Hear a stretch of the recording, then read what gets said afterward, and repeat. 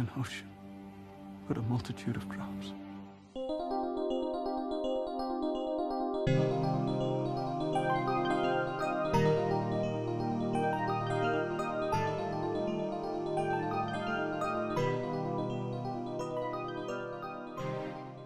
Hi.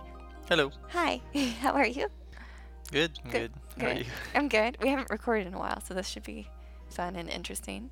What are we doing today, Camden? Cloud Atlas. Woo, Cloud Atlas. This is our, 8th episode? Yep. Yeah. Anyway, we are doing Cloud Atlas. That is, that's obvious. Yeah. Anywho. It's a movie. It is. It's The a movie. penultimate movie in our discussions. Yeah. We only got one left, and then we are diving in to Sense8. Mhm. So look out, world. But in the meantime, yes, today we are tackling Cloud Atlas. This should be very interesting because this is a complicated movie. It's a big movie. It's a very long big. movie. Mm-hmm. And it's not a normal movie either. No. So It's kind of tricky to talk about. It's another adaptation, too. Yes.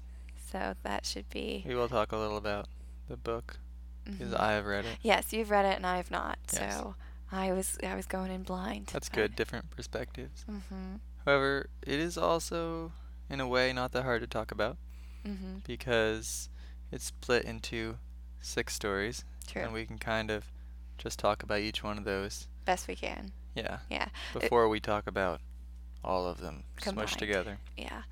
This is usually I take notes when we do screenings on this before we get prepped for the podcast. And I'm not going to lie, I gave up taking notes on this one because it's just, there's a lot of storylines going on all at once. And I was like, I'm just going to sit back and enjoy because you just got to let it wash over you. So I guess we can start with the normal. When did you first see it? I first Hear saw about Cloud it. Atlas. Yes. It came out in 2012. Yeah. That's correct. Mm-hmm. In the fall, I believe. Yes. I saw it a few months later because I don't know if I even realized it was done by the Wachowskis, and also we should say half directed by Tom, whose name I can't pronounce. Tykwer? Tom Tykwer, I don't know. Yes. It's that's his name. He Yeah. did half of it. Although in a way I think they both did the whole movie together. Yes. It's just for ease of description. It's often said that he directed 3 of the 6 parts and the Wachowskis did the other 3. Mm-hmm. But Yeah. I saw the trailer for the movie. I think that my brother showed me the trailer. He told me that it looked cool. And for some reason we both decided independently that we wanted to read this book if we were going to see this movie before we saw it. And so around when the movie came out, I read the book in that same fall time period. But I didn't actually get around to seeing the movie in the theaters. And so after it came out, sometime in the spring, I watched it in 2013. And I didn't really like it that much the first time. I liked it, but I had really loved the book, and it was sort of disappointing more than anything. I felt it go through me. I saw the movie, I just didn't feel much for it for some reason. It was too much to process all at once. Yeah. And I don't remember when I saw it again. I think actually pretty soon afterwards, but for some reason the second time it just clicked properly and I really liked it, and I've seen it a lot of times since then because I've shown it to people since I like it. It is my favorite Wachowski movie, although I will say that doesn't mean it's necessarily the best. Just scene to scene, moment by moment, I don't think it's their best movie, but it's the most special to me, I guess. It helps that I read the book as well, I suppose, and then that all coincided with me realizing it was a movie by the Wachowskis and looking back at some of their other movies and actually seeing all of them. So in that way it's also important to me. And I don't remember when you first saw it. I first heard about it with the trailer as well. I was vaguely aware that it was a book, and from what I gathered from people who had read the book, it was they're like, I have no idea how they're going to make this into a movie. Yes, we should say it's a pretty crazy trailer. Yeah, so I remember watching the trailer. The trailer is 6 minutes long, and I was like, I don't know what's going on, but I'm feeling like this is, with just the music and stuff, very momentous. Yes. So I didn't see it. I wasn't planning on seeing it. I had a lot of friends in college who kind of, got groups together to go see it, and I had heard about it afterwards that it was very divisive. Some people really loved it, some people really hated it, regardless of whether or not they'd seen the movie. Yeah. A lot of Um, people like to say the trailer is better than the movie. yes, which is not true, but okay. To each their own, I suppose. But yeah, and so I didn't see it, and it was kind of went off my radar until you showed it to me, and we watched it, and I distinctly remember thinking within the first half hour, I don't know what the fuck is going on, but it's cool. And and like as soon as I was watching it, and I knew it was going to be a long movie, I thought, oh yes, this is definitely going to take a rewatch or two. And that is actually one of the really great things about it is the more I watch it, the more I liked it. And I've already liked it to begin with. I was 100% sure that I hadn't, really absorbed everything that I was supposed to first time around, because I don't think that's entirely possible. But yeah, the more I watch it, the more I'm just like very impressed with how they pieced it together. Like when we watched it this last time around, I remember being like, I don't understand how the hell they ever made this movie. Just in terms of like production and scheduling and logistics, it's insane. A Um, lot of maps yeah. written down on whiteboards, I assume. Yeah, well, I watched a little bit of behind the scenes a while ago, not recently for this podcast, but they literally just had like a hallway length of index cards with all color coordinated so they could figure out the different timelines and storylines. Yeah. Because, well, you could probably speak more to this on the book, but in the movie, it's just the 6 storylines going on at once. All jumbled up together. Yeah. Plus, they made it harder for themselves since they decided to cast actors in multiple roles. Yeah. So they had to juggle the story, but also juggle getting different people where they needed to be every day when they were Right. making it. Yeah, so I mean, I remember reading up on it, and they're saying, like, oh yeah, it was crazy. One day I would be in this country playing this, and then in that same week I'd be over in this country playing this character. Hmm. And so I think when all the actors got cast, the Wachowskis and Tom were kind of like, hey guys, don't think of it as 6 individual roles if they did have those 6 roles through each storyline. They're like, think of it more as kind of like one genetic strain of a role.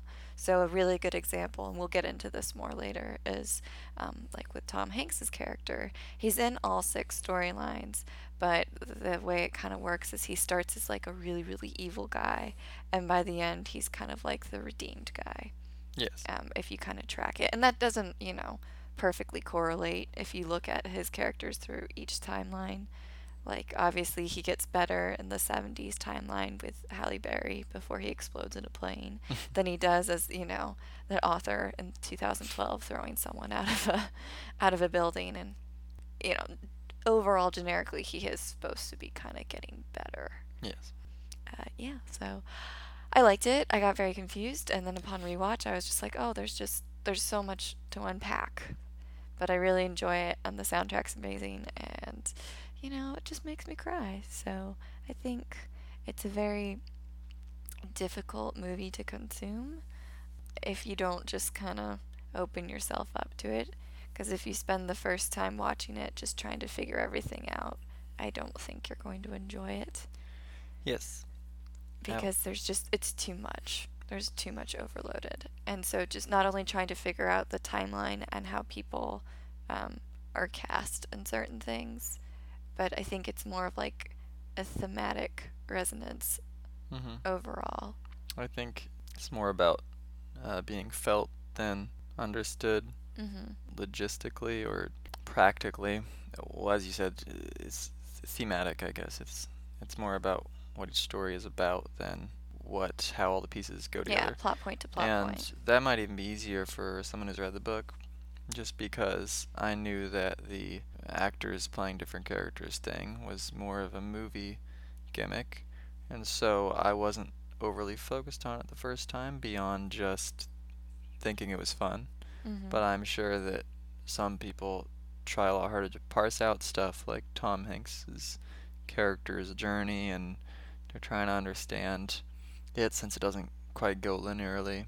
Mhm. And that can be a bit confusing because I don't know if it's necessarily the most important thing in the movie, but it's a decision they made that might throw a person off. Mhm. I do know that actually caused a lot of controversy too with the film. Aside from it being considered an adaptation that was kind of an impossible feat, but the fact that they did cast a majority of the actors into multiple roles, and what I mean by that is they're playing multiple like genders and races, Yes. and there was a big I think outcry yeah. with just the controversy of having people play different races, especially they're concerned like, oh, this is Yellowface for the futuristic Neo Soul Yeah, I stuff. think mainly it's relevant to the Neo Soul Yeah. bit, and we can talk about that because we'll probably go through in order. Mhm. And I think we should say that, yeah, in the book, there are 6 stories Mhm. going from the past to the future chronologically, and you get the first half of each story, or I Mhm. should say the first 5 stories, and then halfway through each story it cuts off and goes to the next story until the final, the 6th story, which plays all the way through, and then the book proceeds back down the other way, back through from Mhm. future to past, and it concludes all the second halves of the stories that it Mhm. cut off previously, which is a really interesting structure. Probably wouldn't work as well in a movie. So for the movie, well, when it starts, you get a bunch of jumbled up images, I think Mhm. is the best way to put it, from Yeah. all of them. And then it sort of settles down and introduces you to each one in turn, 1 through 6. And then once the stage is set for all of them, it just goes all over the place Mhm. and goes from one to the next depending on what they felt was best just for pacing and the emotions and Thematically the tying rhythm. stuff. Yes. Yeah. So obviously it probably was a lot of trial and error and stuff, and a Mhm. lot trickier than the book to figure out how to do it. And a lot of the reaction to the movie probably depends on how it works for you. I think it's great, and I love the book, but I like the movie more now, actually, because I just think that structure is so fascinating and impossible to replicate in how unpredictable it is in the movie. Yeah. But yeah, that's how it goes, and I think the easiest way for us to do it Is would by just be to timeline. start in order at least, much like the movie does, Yeah. and then we can jump around if we want. Yeah. I think that's good. Yeah. Okay, so the first story that you get is going to be it's in the Pacific Islands in 1849, and it's with Jim Sturgis. He's the lead character in that one. Yes. He's playing Adam I forgot his name. Ewing. Oh, Ewing. Yeah, Adam Yeah. Ewing. Ewing. And he has been, correct me if I'm wrong, it's been a while. There's a lot of information thrown out in the movie. Oh yeah, it's one of the more confusing stories, I think, actually. Yeah. If you haven't read the book. He's essentially been sent to the Pacific Islands to do some sort of legal deal. To sign a contract for transporting slaves for his father-in-law, who you don't hear about, but you don't you meet don't until meet the until the end. end. And so you meet him, and he's already there in the Pacific Islands, and he basically signs and heads out. And before he goes, he witnesses a slave being beaten, and he faints. And when he wakes up, he seems to have a sickness of some sort, and his doctor friend, I forgot his name. For Tom Hanks, it's Dr. Henry Goose. Yes, Dr. Henry Goose, Tom Hanks. Having a is, ball, by the way, in Yes, that having role. a lot of fun. He's trying to help him get better, and most of his story takes place with him on the ship headed back to America. And then he finds out that that same slave that was being beaten has smuggled himself on board the ship and wants help to survive. And also, he's actually being poisoned by his Dr. Henry Goose friend, who is pretending that he is helping him while he poisons him more and more, so he can steal all of his golden riches. Yep. And that's the basic setup for him. And then the through line for that one is because every story is kind of connected, and this is the same way in the book, I'm assuming, is you go from that storyline in the Pacific Islands over to in like Cambridge, Edinburgh in 1936 with Robert Frobisher, and he's reading the journals of Adam. Yeah, Adam is writing journals being read. Yes. And yeah, it's a thing. Well, it's more clear, I suppose, in the book. Yeah. They do a nice job integrating that sort of thing Mhm. because a lot of his dialogue still reads like it's him writing it down in a Mhm. journal, and you do get to see Robert Frobisher in the next story actually reading a little bit of it. Mhm. But some of the other connections are not as Clear. easily clear. That one's done very clearly, I think. Yeah. But yeah, how do we feel about this one? Do you like the first story? I do like the first storyline. I think it actually has one of my favorite shots in the. Well, it's part of a sequence that I really like in the entire movie. Is you have Jim Sturgis being like, "Oh, I will vouch for this guy. I'm going to turn this stowaway slave into the captain, with the hope that maybe he can take him on as a crew member." Mm-hmm. And so Jim Broadbent is the captain in this storyline. And he's like, "Oh, well, if he can rig up this sail for me, then yeah, we can have him join the crew." And that's like an impossible task. But the guy does it because, as one of the other crew members says, he has fish hook for legs or something, or hands, where he just climbs up the mast and completely rigs it, no problem. And there's an awesome shot of him essentially like diving off the mast in order to pull the sail down. And it's just a really, really pretty shot, and I really like it because Trailer shot. it's a good trailer shot, but it's also kind of, I don't know, it's just epic and majestic, and it makes you feel within the sequence of that shot with the rest of the stuff that's going on. It's just kind of like a sense of heightened danger, and Yes. you're not sure. It's like, oh, he's really close to freedom. And that kind of hooks into another storyline in Neo Soul where they're escaping and they're similarly very high up, diving around also, and you don't know what's going to happen, but it's all in the advent of freedom, so it's exciting. It's a great edit. It's a really, really nice edit. Anyway, I like that story a lot. I always get really, really angry whenever he's like, "Yes, I'll go up. I'll rig the sail," and they're all planning on shooting him anyway. But then they're like, "Oh, we're just too damn impressed with you. We're not going to do that." Because it just kind of pisses me off. I'm like, guys, he's like fighting for his freedom, and he does it, and he's amazing. Why would you want to shoot him? His name, I believe, is Atuya, I believe, the Yeah. slave. Yeah. Yes, played by David Kayase. What's his name? Yeah. Yeah, I think that's it. I've seen him before in something else, but I He's don't great. remember. Yeah, But he's yeah, good. I like that storyline. It's not my favorite storyline, but I do appreciate the ending because it's also the ending of the movie, Yeah. more or less. And I know it's the very end of the book. The last line is given to Adam. Hmm. Yeah, I like that storyline. Yes. Um, I like it a lot. I think Jim Sturgis is perfect for that mhm. role, that naive, Lawyer. young. Yeah. Yes. He's very good in it. Yeah. It's probably his best Mhm. in the movie. I mean, it's his main character role really, so that makes sense. But Yeah. especially coming from the book, I thought he nailed it, Mhm. and everyone else is very good too. It's in a way one of the prettier stories, I guess, because it looks very nice out there on the sea, Yeah. The the location's boats and gorgeous. everything. Yeah, the island looks nice too. I'm Mhm. not sure where they filmed some of that stuff. Probably in the Pacific. Yes, Knowing them, they're just maybe, like, we're gonna maybe. commit and go to the actual places we can go to. So. It's a simpler story than Mhm. some of the others. For sure. In the book, I know that some people have more trouble with it because of the way Adam talks Mm. and the way he writes. Even though it's period appropriate, they find it very wordy and overdone in a way. Mhm. And I think maybe the movie makes that easier because You're you're experiencing not reading you're it. not reading it. You're just Yeah. hearing him say these things, and of course it's a lot cut down. Right. But in general, I quite enjoy that one. So what's the second story? So the second one is the Cambridge Edinburgh one in 1936 with Robert Frobisher. Mhm. He's reading Adam's journals, but he is also kind of this. I don't know what you would call him. I was gonna say vagabond, but that sounds really harsh.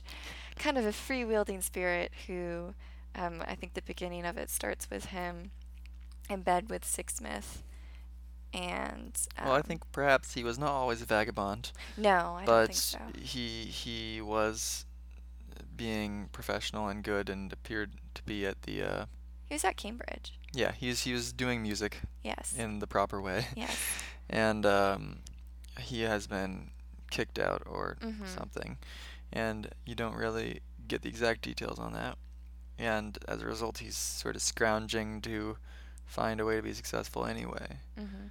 And he decides to do that by worming his way into being the assistant to Jim Broadbent's old composer who Is hasn't it really, Vivian? Is yeah, that his name? Vivian Ayers, Yes. who hasn't really done anything in a while, and Frobisher thinks that if he can, help him to write some new music, then he can get a spot of room and board and And some prestige of his own as well. and start composing his own stuff and getting it out there. So yeah. And I'm realizing as we talk about any of these Mm. that they're all pretty easy to describe just because if you take them separately Yeah. as part of the movie, they all add up to probably around, only half an hour or so in their own, since the movie's around 3 hours total. Yeah. But like I But- said, it's more edited around thematics than plot points, Yeah. which is good because like the whole point is the interconnection and evolution of all these different characters and then different systems of oppression and stuff. They're Yeah. really into Well, that. so this story is a lot more different from the book version, but I thought I would talk about that Yeah, go for it. afterwards. Okay. After we've talked about the movie more. Mhm. It's not as important to the movie. But in the movie, I feel that it's definitely centered around his oppression due to sexuality in a way as the first story is sort of about literal slavery. Mhm. I guess that's why the first story is the least subtle in a Mhm. way, because it's just about more overt oppression in a way. Mhm. But they maneuver the story, I think, so it's more about the fact that he can't be as successful a composer as he wants to be because of who he is and because of how people think of him. Mhm.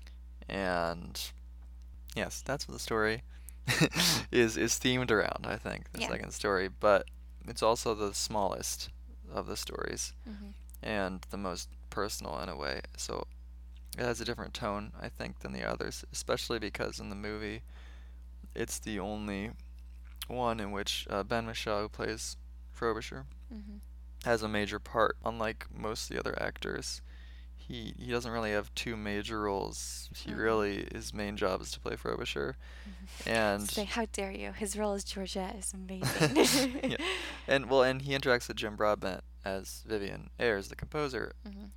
But aside from that, they're the only two who are really in that story that are that significant.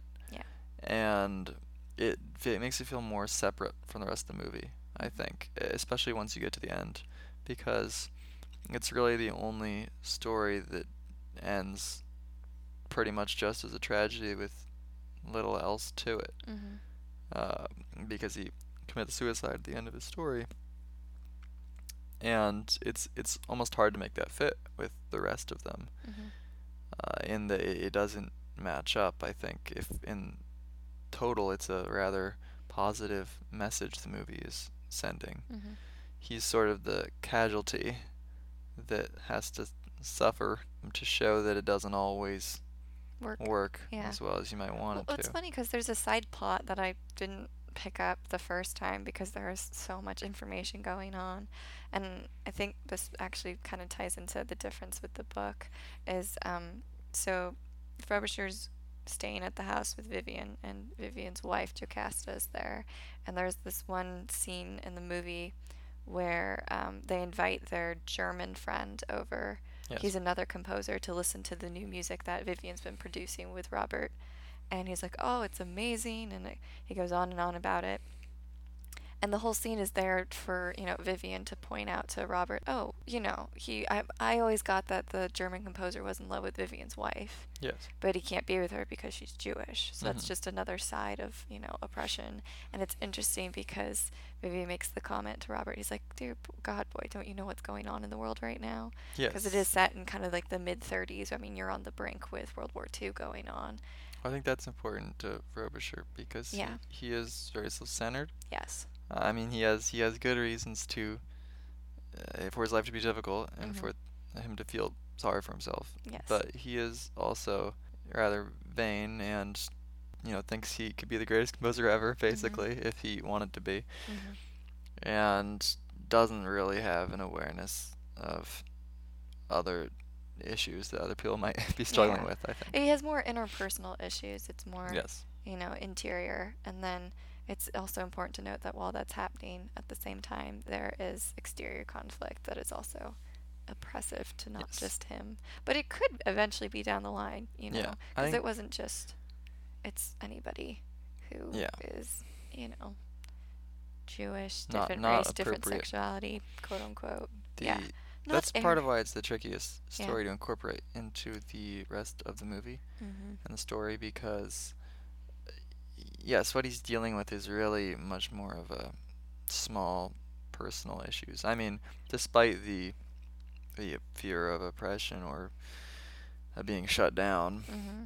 really, I think the reason he commits suicide is his own demons more than anything. Mm-hmm. It's some sort of depression or something, and that certainly is tied into with the other themes of the movie. But in a way, this is just about him not being able to, Break out of it. break out of it himself. It's not necessarily about everyone else. Yeah. However, they do a nice job, I think, making it feel more like it belongs with the rest of the stories. Yeah, so you have the through line with that one is he's writing letters to Sixsmith, Yes. his lover from Cambridge, played Yes. by James Darcy, who I love. Is that how you say his last name? Darcy? Yeah, I think so. There's the apostrophe in there, so it always And throws me off. James Darcy is the only one Who gets who plays the same character in two timelines. Yeah, so he plays the young Sixsmith in Robert Frobisher's timeline, and then in the next timeline in the 70s, he plays an older Gets his Sixsmith. old makeup on. Yes, and he For- looks adorable, and I want to have tea with him. Yeah, for Louisa Ray's story, Yeah. the third story, Yeah. and she at some point sees his letters, so that's how she gets Yeah, so connected that's the to thread for that one. Frobisher. Yeah, so you go from journals to letters. So Louisa Ray, you should talk about Louisa Ray. Yeah, so Louisa Ray, that one is taking place in San Francisco. It's 1973. She's kind of a crime reporter, or I think she wants to be a crime reporter for like Spyglass magazine or something. She works for Spyglass, Yeah. which is more of a tabloid, Oh, okay. and she wants to write more serious articles, she wants but to of course do- they don't want her to. Right, it's investigative reporting. So it kind of opens up with her. She's doing an interview with a guy up in some building. She leaves. She breaks down in an elevator with Sixsmith. They kind of bond together, and he asks her because he notices her birthmark, which is another through line throughout the entire. Yes. The same birthmark that Robert Frobisher had. Yeah, it's all the main characters have the birthmark. It's Yes. like it looks like a kind of a little shooting star, Mhm. which we can talk about as well because people have many different theories on that. Yes. But in particular, like he's talking to her in the elevator, he notices her birthmark, and he's asking her about her work and what she does, and she explains it to him, and he says, what would you be willing to do to protect a source?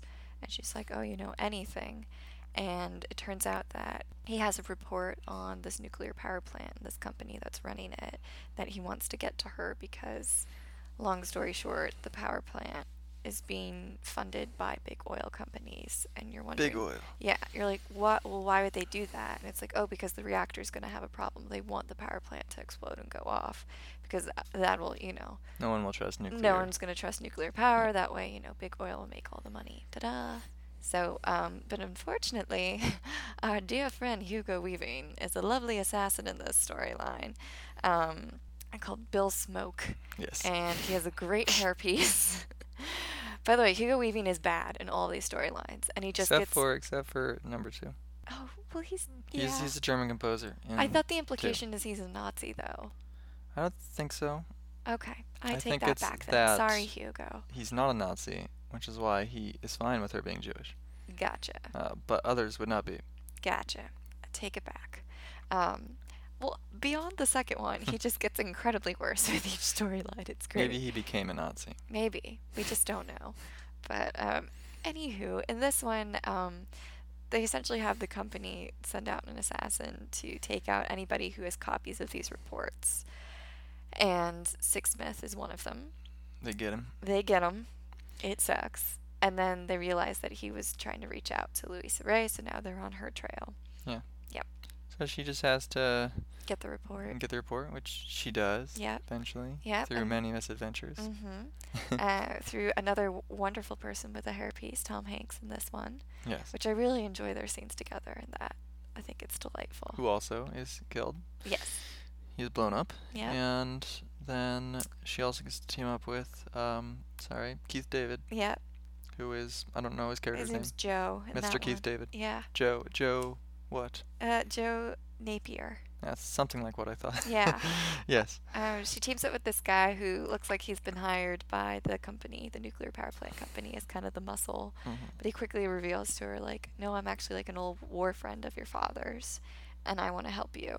By the way, we have an assassin coming after you, so we need to work together to kind of get this shit situated. So And- her story is sort of a classic investigative crime. Yeah, Well, crime. I know that airport novel is what David Mitchell, the book author, was going for. Yeah. So it's sort of almost intentionally schlocky, Mm-hmm. but that means it's definitely one of the least subtle and easier to pin down stories, since Yes. it's pretty much about, as you say, big oil or corporations. Yeah. With a heavy dose of course, environmentalism there, because that is a very common theme for David Yes. Mitchell. It's just easier to parse. I don't even know what to really say about Louise Ray. I mean, the only other thing you really need to know is she does get the report through Sixsmith's niece, I believe. Yeah. And more importantly, or maybe not more importantly, but the through line for that one is, she's kind of become this crime reporter, Yes. and her neighborhood kid friend, yes, he Grows up to write kind of crime novels based off of her. Yeah. And that is the through line for the following story about a publisher who's reading that manuscript. And all you really get in the movie for that is he briefly Glances it you over. get a brief glimpse of him looking at it. Yeah. So they pay a bit more lip service for that one. I think it's not. It's there. Yeah, it's there, but it's not, There's not time to flesh it out really. Plus, from what I recall in the book, he doesn't really get a chance to read it anyway. Right. I think he goes back and reads Yeah. it at the end, but so that's the San Francisco 70s one, and then that brings us into the London 2012 one. Yeah, it was current at the time. Yeah, of because release. the movie came out in 2012. So. I never thought about that, but of course, I guess if it's the same time in the book, I guess it was actually the near future. Mm-hmm. I don't remember if it is the same time in the I book, don't but for the remember. movie, it's exactly current, 2012. Yeah. Yeah. With Timothy Cavendish, played by Jim Broadbent. I think this one is actually one of my favorite storylines, just because it's delightful and ridiculous, and probably is the one with the least amount of stakes Oh yeah, it's the in comedy. terms of oppression. Or I guess we didn't even touch upon the oppression in the 70s one. Yeah, I did. Did you? This is a government. It's, Oh yeah. Sorry, I take that back. it's corporations. Corporations, oppression, systems. Yeah. Anyway, so for this one, the London one in 2012, Jim Broadbent plays Timothy Cavendish.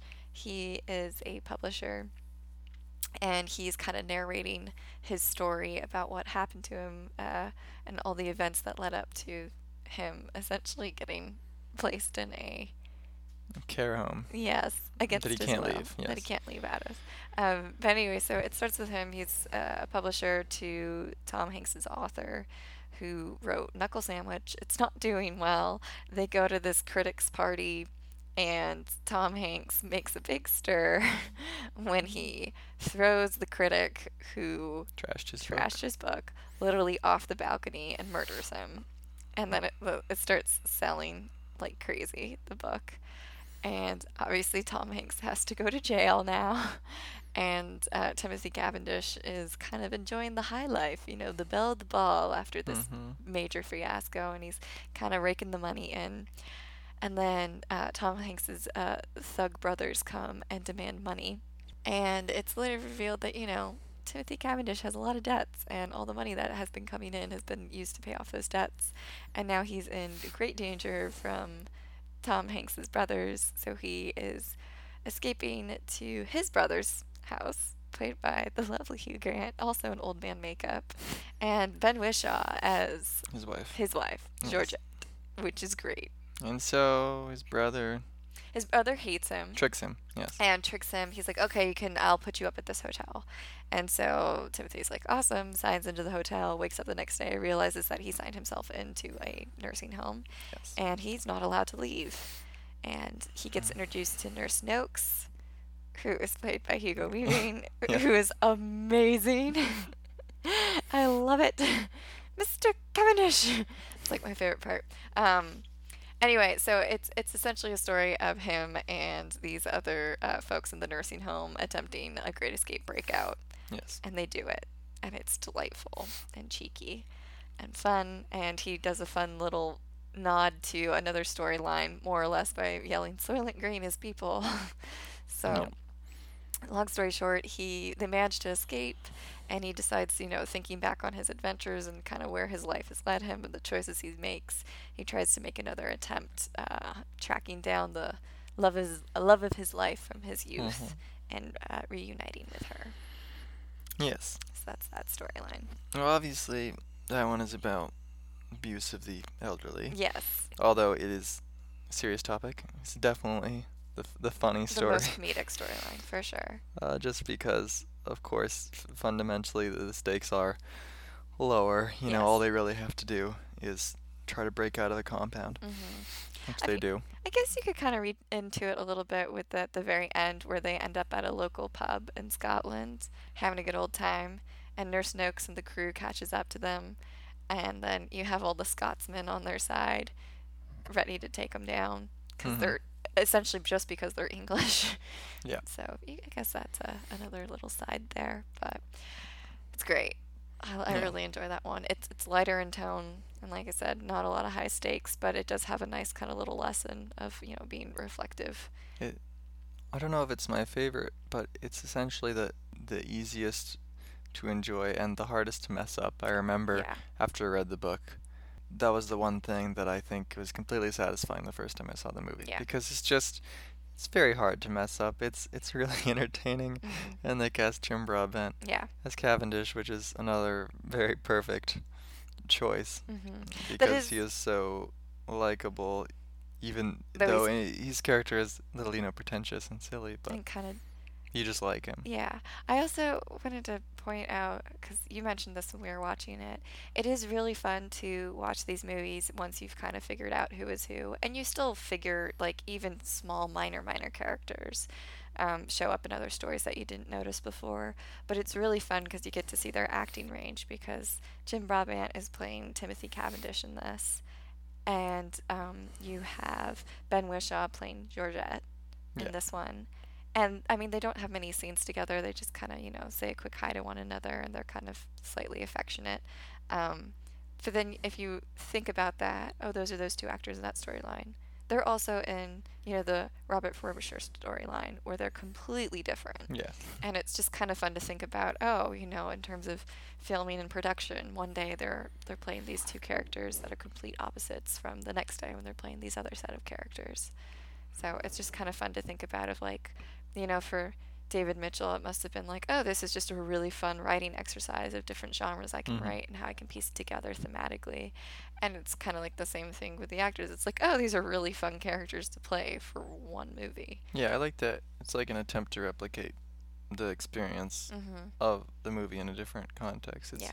It wasn't just meant to be a meaningful story, it was also kind of for fun, and that's sort of how they treated the movie too. Yeah. So that one's good. Next storyline is Neo Soul. Much farther in the future. I don't know if Yes. there's an exact date It or says anything. 2144. Well, all right then. Yeah. Very far in the future. And yes, This one's that is in Seoul, complicated. Yeah. except it is now Neo Seoul because we're in the future. His soul's underwater at that point, Yes, right? actually, and old Yeah. Seoul is underwater. Yeah. So this is the story that has Duna the Bay. predominant role of Duna Bay. Much like Ben Whishaw, she has one main role, which makes sense because she is the only actor who is not. She's the only non-native English-speaking actor, so she obviously dominates the Korean story Right. and is less important to the others. But she obviously has to be the center of that story. And what do you want to say about that one? Well, who does she play? Oh, sorry. She plays That's okay. Sonmi 451. Yeah. who is a clone Mhm. of many other very similar looking clones, of course. and she works in Papa Song's diner, Mhm. which is it's not that futuristic. I guess it's just a diner with weird little holograms and things. Yeah, It's just 2144. yeah. It's a little cooler than what we have now. Yeah. And basically, she and all the other workers, clones, they don't have much of a individuality. Mhm. And she sort of starts to wake up, though, more and think about her life and what's going on. And she gets recruited, in a way, by first one of the other clones. Yuna 939. Yeah, who has already seemingly awakened herself. Mhm. And then after she is killed trying to escape, Mhm. Sonmi is rescued by Jim Sturgis, who is playing. Hey Jew. There you go, Hey Jew, Mhm. who is basically a resistance fighter Mhm. against the, obviously we're in the future at this point, very scary 1984 style government. And basically he brings her out of the diner and they go on a little adventure because he's trying to use her as a representative, in a way, to show the people that these are, human rights violations, essentially, Mhm. being done to the clone workers. Mhm. And so basically they have to show her a bit of the world first and make her understand what's going on. Mhm. And they want her to make a big statement, Yeah. basically. And she learns that essentially the lie told to all of the workers is that once they worked for long enough, Mhm. they get to go off into, I don't remember what they call it, but it's basically a little heaven they're supposed to get to go to, is the dream that they're fed.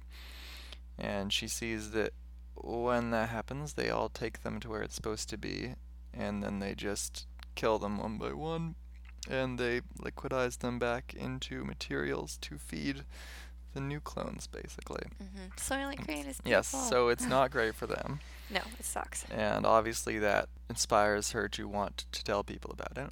She gets the message out, although Heiju, rescuer, and all of the other organization members pretty much die in the process. Ending is a bit ambiguous in a way. It's like the resistance has been badly damaged, but she still got a message out, and it still is going to have an effect on some of the people that heard it. Well, particularly her gimmick of her story is that she's being interviewed post all the events by just a guy who interviews people, who is played by James D'Arcy. Yeah, he's the archivist. Yeah, the archivist. And he himself seems to have had his mind changed a little by the end of their conversation, because he can just see that she is, sentient, she has individuality, she isn't just a worker one of many, yeah. And so that's kind of a dark story, but I think, as I was saying, the Frobisher story is the most tragic, because this one does still leave you with that feeling that there could be hope for change, even though Sonmi 451 is also executed at the end of the story, but she succeeded in part, essentially. Yeah, I think it's one more of those things where when she's talking to him, he's like, "Why'd you do this?" and all that jazz, and he's like, who's gonna believe you?" And she's like, "Someone already has." So it's like her purpose kind of has already been fulfilled. She kind of knew that she was gonna die once she made this decision to do the speech, and while the resistance is being attacked. So it really, short term, really sucks because she dies, and that's tragic. But long term, that her words have a big ripple effect in how the world continues. This is obviously one of the more action. It's an actiony story. Yes. Like, it's in the future, a lot of futuristic chase scenes and crazy vehicles and guns, and supposedly the Wachowskis did this one, and that makes sense. Yes. Because they're having a lot of fun with doing more of a blockbuster within this more cerebral movie, basically. This one definitely has a kind of a very similar shorthand to the production aesthetic with Jupiter Ascending, I feel like. Obviously they're not, clear-cut parallels, but you can be like, oh, you can tell they're having fun with the technology and the color palette and just how the systems work within the world. There are definitely parts that look a little bit like Jupiter Ascending in particular. Where you can tell, like, hey, even though we don't see it, you kind of get this feeling the more you watch it, like, oh, they've really fleshed out the world and the dynamic of, like, why this is here, why this set piece is here, like with the tunneling system with the water. Yeah. So, that one's apparently slightly different than the book, though. Oh, yeah, the most different are 2 and 5. and I'll discuss those because I think that's interesting. Mhm. Because there's a reason that it's harder to talk about how the story follows clean cut and lines up with its themes when you're talking about 2 and 5, and it's I think because they had to be messed around a little more to fit into what the Wachowskis and Tom Tykwer were going for. Mhm. But I do think that it works pretty well. Of course, the only thing you might question is that, as we say, it does leave you with a little hope, this one. Mhm. But then, when you go to the next and last story chronologically, you find the world has been destroyed anyway. Yeah. So, if there was hope, it didn't last very long. Although I think that Sanmi's message is incorporated in a way into the last story, so that does help it to still feel meaningful. Mhm. But we talk about that now. Yeah. So the final timeline one is the big island one. Yeah. It's like 106 winters after the fall. Yeah, so it could be any time, really. Yeah. Well, it says the fall. I'm looking at it now because I have to keep track of all these storylines, more or less. The fall was 23-21. All right. I don't know where that information comes from, but Neither do I, but that's what it's saying. So that might not be accurate. The point is, it is definitely in the future. yes. Well past Neo Soul. But of course, in ways, it looks more like the first story. Yes. Because technology has regressed. Yes. Well, it's Well, one for of- most people. Yeah, it's what I'm unclear. There might be a little bit more details in the book, but essentially they've had to colonize and go other places beyond Earth, or they're looking for other places because humanity has kind of split off. Some of them live on this island Yeah. and have regressed to kind of more it's primitive unclear, technology. I guess, in the movie. Yeah. They must have, I suppose the idea is, yeah, that some people have managed to go Yeah, elsewhere. because you have Halle Berry's people. And or go off world Yeah. essentially, because Halle Berry and her people, who are some of the remaining actually advanced technological people, Mhm. are basically trying to send a message to those off-world people so Mhm. they can be rescued. Yeah. So the world, Earth, is not looking great, but I guess some people got out elsewhere and they're doing okay. Yeah. I think that probably the idea is that Halle Berry and her technologically minded people just Mhm. want to get themselves out of here. Yeah. And along the way, they get tangled up with the setting of the sixth one, which is Tom Hanks Mhm. and his more primitive The people, Valley people, the Valley yeah. people, who have regressed to a more of a pre-most cultural advances state. Mhm. And I imagine there are probably lots of groups like that all around the world, Mhm. and Halle Berry and her people are probably planning to leave most of them behind. Yeah. But essentially, as a result of the events of the story, Yeah.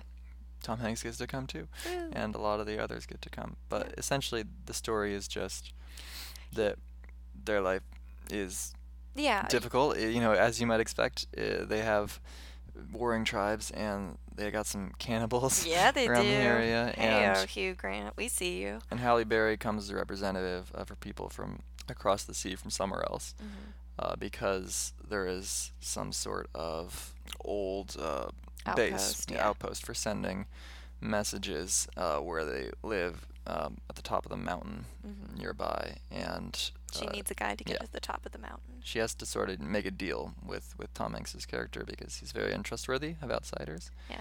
and get him to take her up there without really telling him what she's actually doing. Right. But in the process, Mhm. as they learn to trust each other, Mhm. she does tell him what's really going on, essentially, and then also his village is kind of destroyed Yeah. by the awful cannibals. Yep.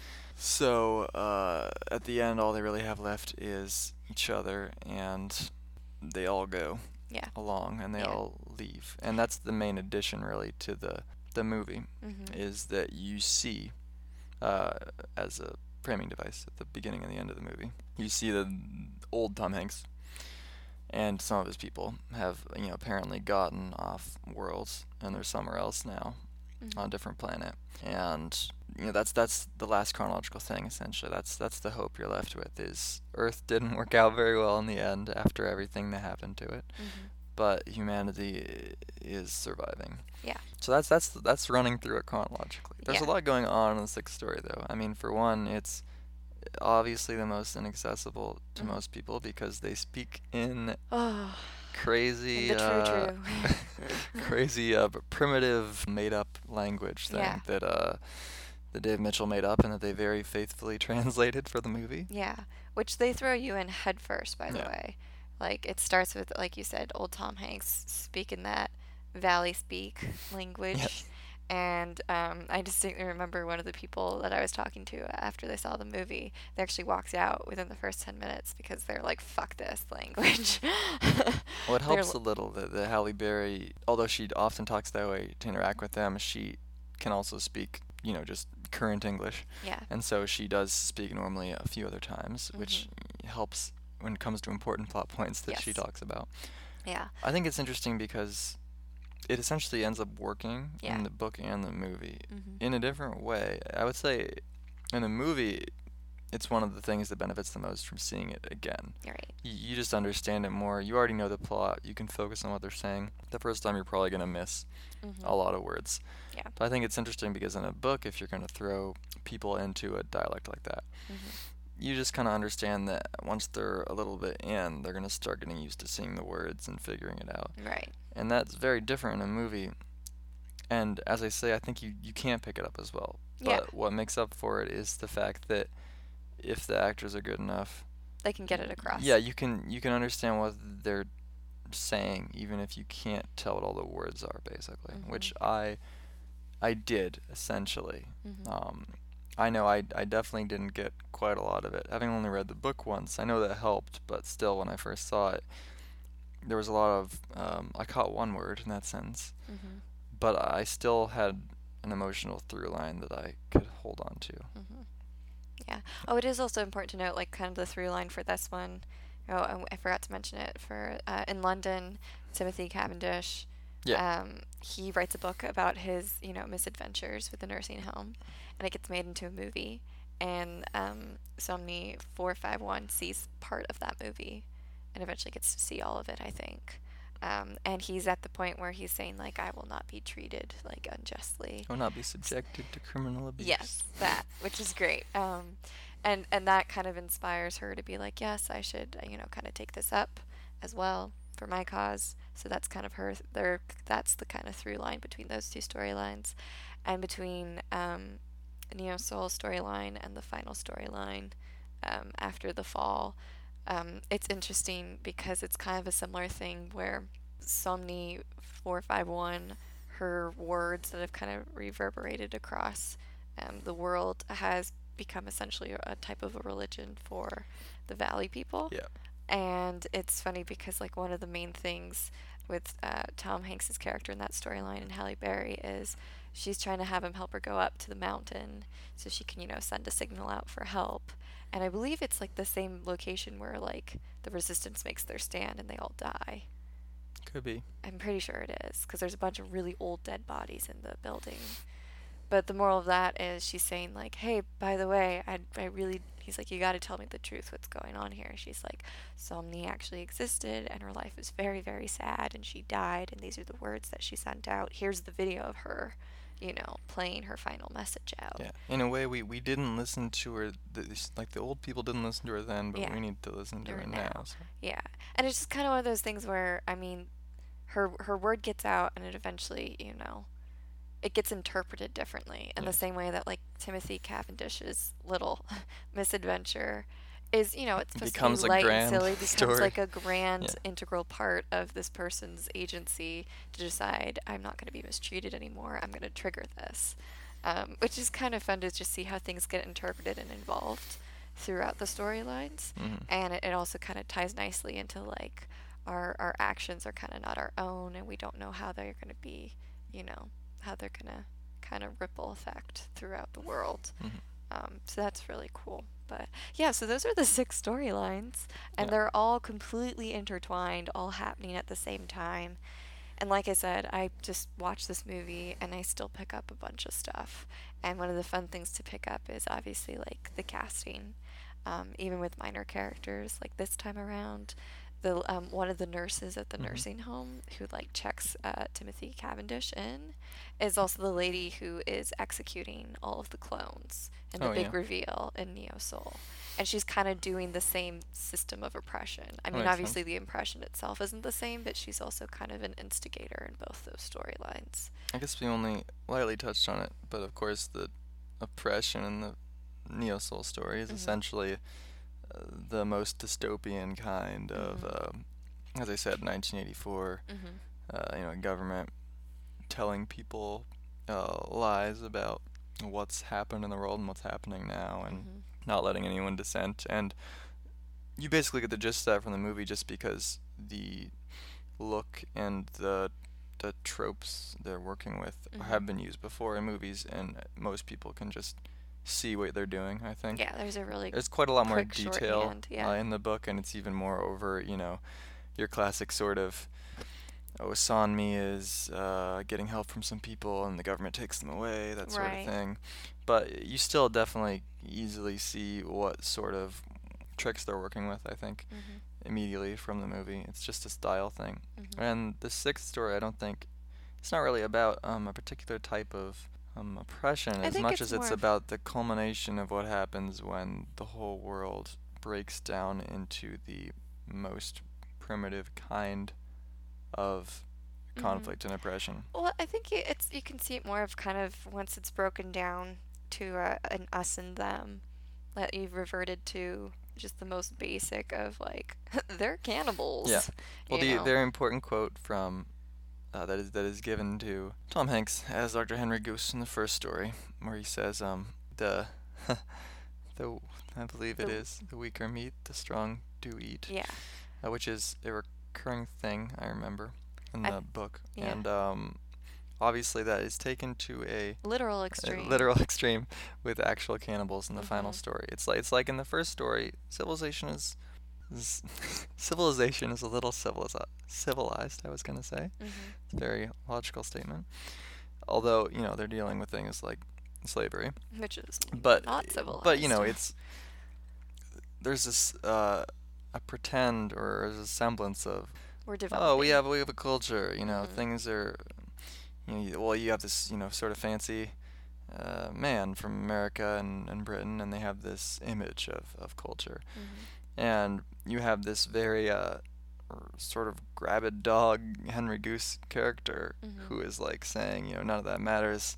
I'm just going to kill you and take your stuff because, life's just about taking from people. Yeah. And the culture sort of maintains itself and, even gets more built up as you get further into our current time when, we hide that kind of thing even more. But by the time you get to the last story chronologically, it's sort of broken and the truth of what he is saying is revealed, that's what it boils down to once there's no reason for people to hide their true selves in a way. And all they have to do is survive. Yeah. So, I think it works really well as a ending. It's interesting, and in my head it's just how the story goes now. But I know that the first time I encountered it, of course, it was a bit jarring. Like, each story is getting more and more futuristic and sci-fi sort of by the end. And then suddenly you're reading an entirely different kind of story that isn't about that at all, really. Yeah. But are there any particular do you have a favorite storyline, a favorite character or character thread that you really enjoy watching? My favorites, I can tell you my least favorite. Yeah, go for it. I'll just talk about the movie. It's probably Louisa Reyes. And that's a pretty common thing, actually. I think I've heard for the book too. It's like I said, he was trying to write sort of the kind of story that's full of cliches. And well, that's all you have to say about it, is that in the movie it's better, I think, because you have the advantage of it being part of the whole. Plus, just have some nice actors and all this other stuff, making it feel fun and interesting. But on the whole, it is, of course, the most straightforward and kind of obvious story. It's a story that has been seen before. It's just something where when I'm watching the movie, I'm waiting for the beats to play out more than I'm as enthralled by some of the others. But the nice thing about Cloud Atlas as a movie is that it doesn't matter much, because you just get these snippets within the larger whole, and other stories come along, and in the last hour or so when all the stories are ending, it doesn't really matter if, I think Louisa Rey is a little more boring, because so many exciting things are happening all at once. Yeah, I feel like that's the one advantage of Cloud Atlas is I don't think you're ever going to be bored if you're paying. You don't even have to be paying Maybe at the fully start. attention. I don't think boredom. I think confusion is going to be more of the emotion there. The stories I suppose for me I like them most. Hmm. I guess I like Frobisher's, and I like Cavendish, and I like the last one. I guess I like the even numbered ones. Yeah. Um, because Timothy Cavendish is hilarious, and I just love everything about that one. Hmm. And it's such a joy to return to it every time in the movie as Hmm. almost a break It is from kind of a breather for more of the headier the stuff. intense ones. Yeah.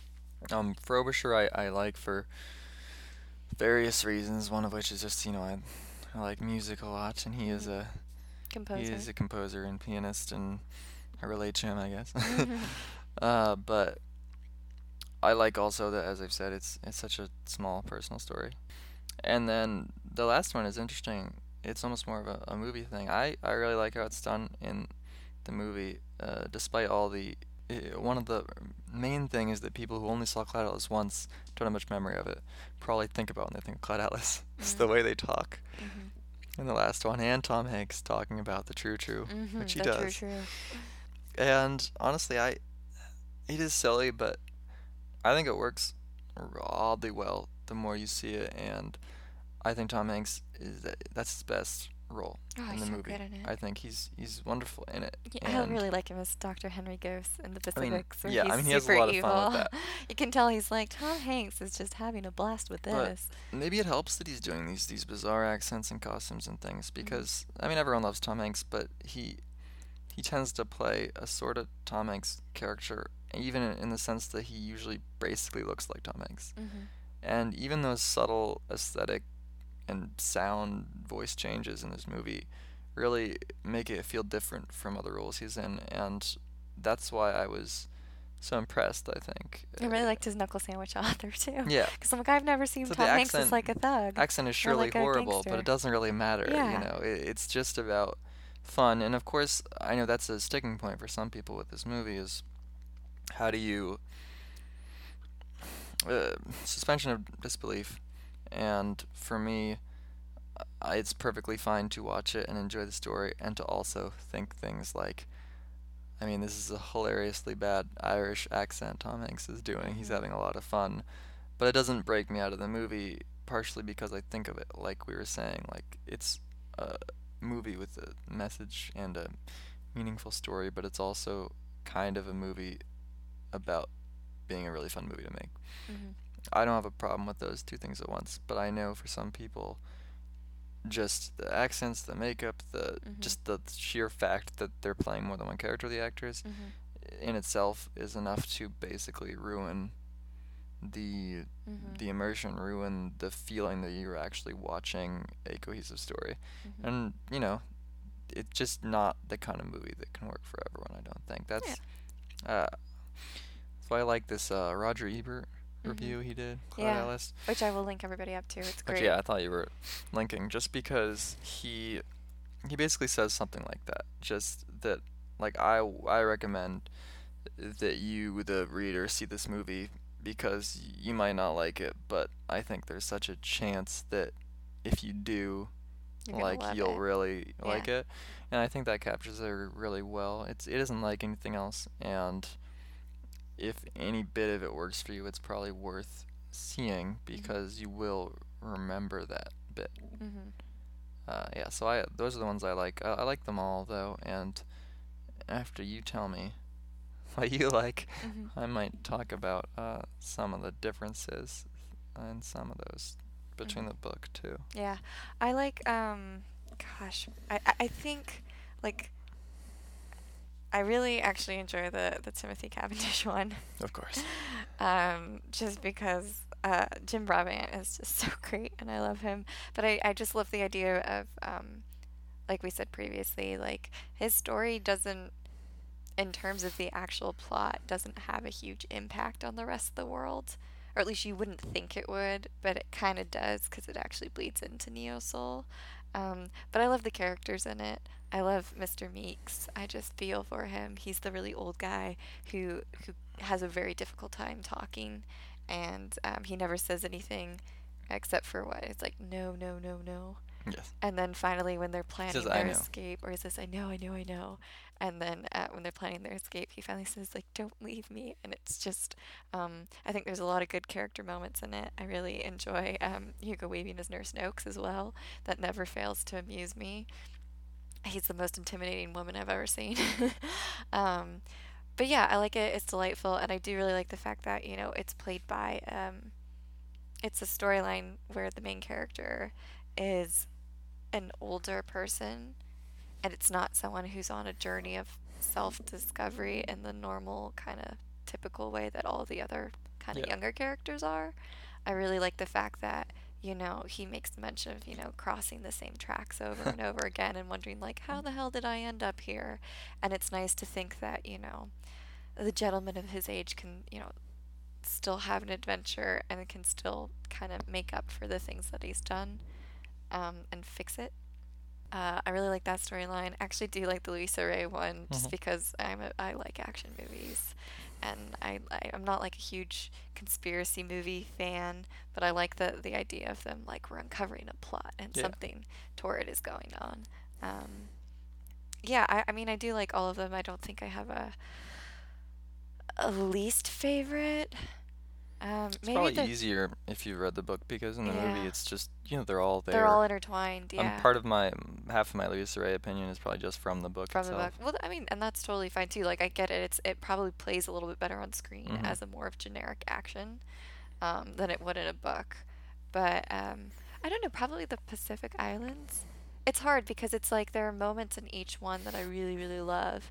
It But really is about the whole. yeah, I was thinking that's what's so impressive interesting about it. Yeah. Is you can't take any part of it out. It doesn't. It's not that they only work because they're in the whole. Right. It's just that it's different. And when you really think about it, this is just. Some of them are more dramatic. Yeah. You got your, rebellion against the evil government and Seoul. Yeah. And also your.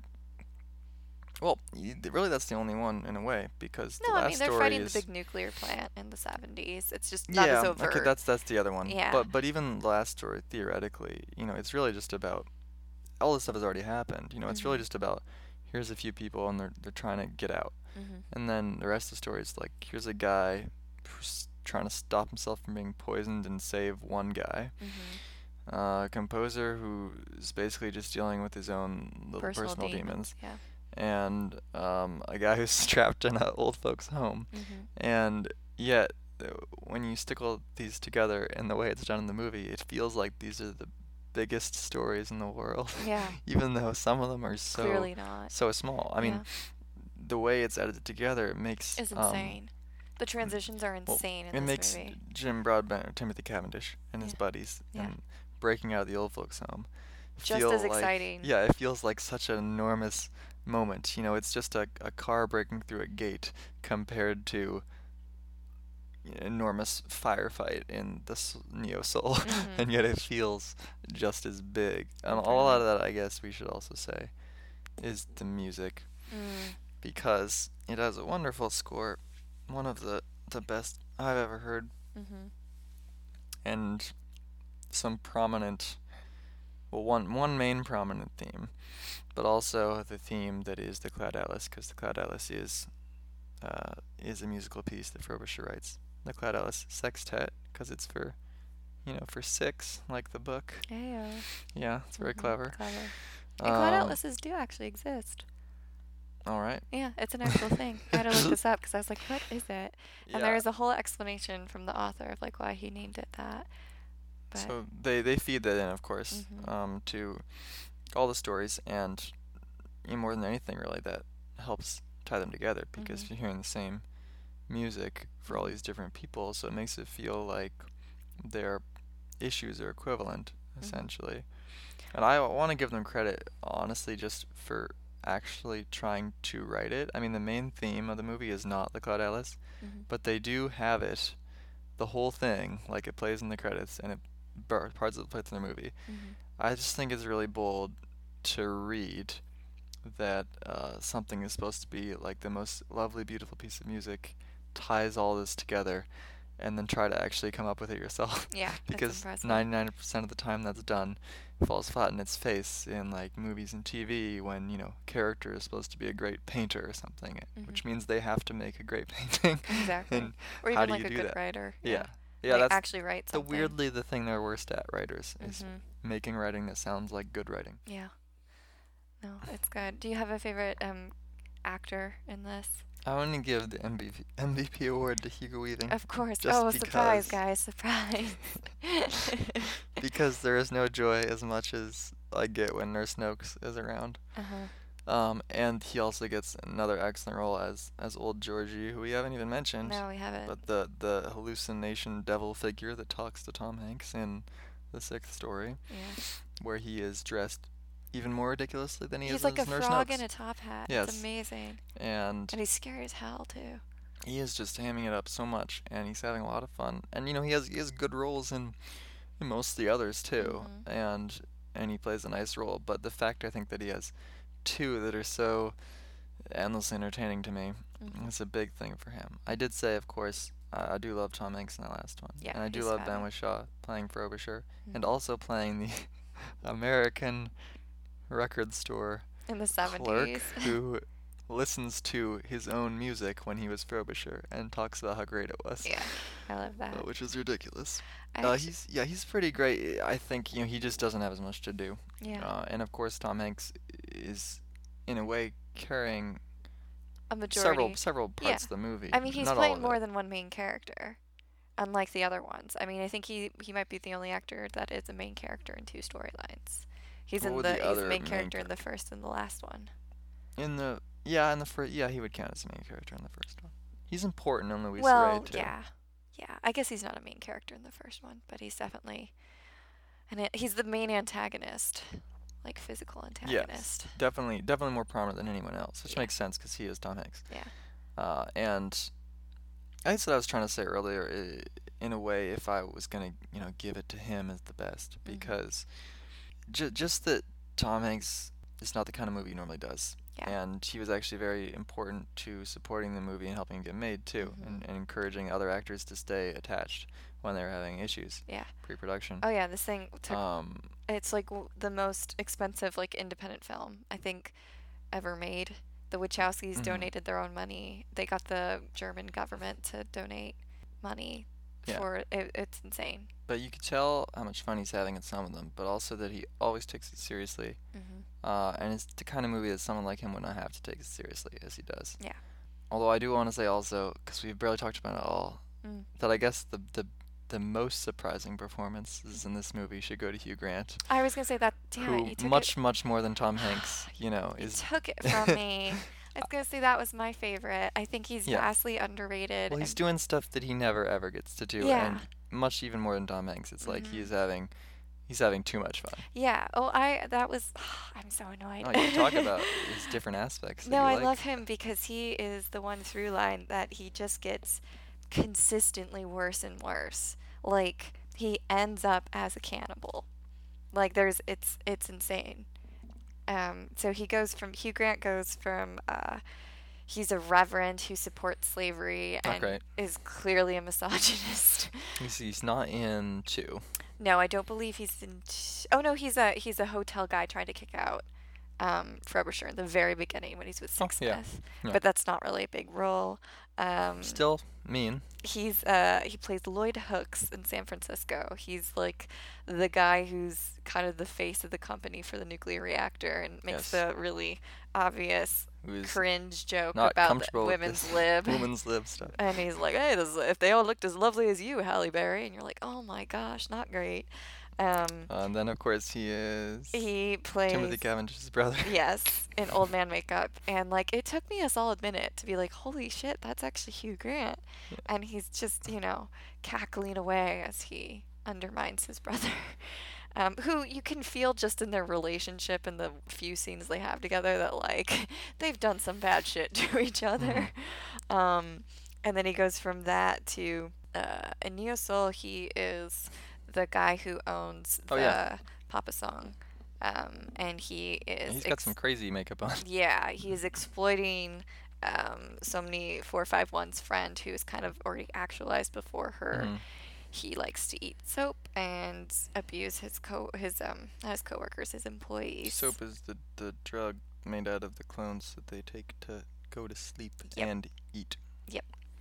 And he's just disgusting. He likes eating feet, not literally, Yes. but literally in the next storyline. Yes, and then he becomes a cannibal. And he becomes a cannibal. And I just think I'm like, it's a beautiful array of performances, and they're not obviously as big or as meaty, no pun intended, as like Tom Hanks's roles. Yeah. But I'm just like, I love the fact that Hugh Grant is in this movie, and I don't think people really recognize him for it, and they should, because he's doing some really awesome work, because he's getting not just one role, but like multiple roles that are vastly different than his kind of wheelhouse. And it's nice to see Yeah. that, like, yeah, he can actually do it. And I think it's fun because I was reading up on it, like the different actors' experiences, because all of them were all like, we loved working on this. We really wish it had done better, type of a thing. And then they were talking to Hugh Grant. He was just like, it's really, really, he loved working with the Wachowskis. He's like, it's great to work with them and Tom and know that you're in A, such great hands, but B, like on top of that, you're working with people who like genuinely love cinema, and it's kind of infectious, and it makes you want to do like all the different crazy roles they're asking you to do. I'm totally paraphrasing, by the way, but that's the gist of what I got out of that, of his reaction to working on the Yeah. film. I think I just really enjoy Hugh Grant. I think he's particularly underrated, and this definitely proves it. And So. they're all good. I should say, I like Halle Berry a lot in it too. And Halle Berry is not someone I've really seen that much of, or Really? was. I mean, I know she did win that Oscar, Yes. but she is not known for being in that many movies, of course, recently at least, where she really gets a really good role. Yeah. And I think she does a great job and fits in really well. Yeah. I mean, I really like her as Louisa Ray. I love her as the guy in Neo Soul. Yes. She plays a very, very old doctor who With takes a head off. 5 times bigger than her own. Yeah, who takes off the collar on Somni Yeah. 451. Like the makeup in this is insane, and that's something we should probably touch upon. There was the controversy, like we said earlier, of all these actors playing different roles and races, and there was definitely a controversy we'll talk about Yellowface, and people saying that there is a double standard because they're saying, hey, you're using non-Asian actors to play these Asian Yeah. roles, but you didn't do blackface, which thank you for not doing blackface, but it's a double Well, standard, and that's not okay. I don't want to comment too much on question of just whether it's okay. Yes. It's like it's not my job.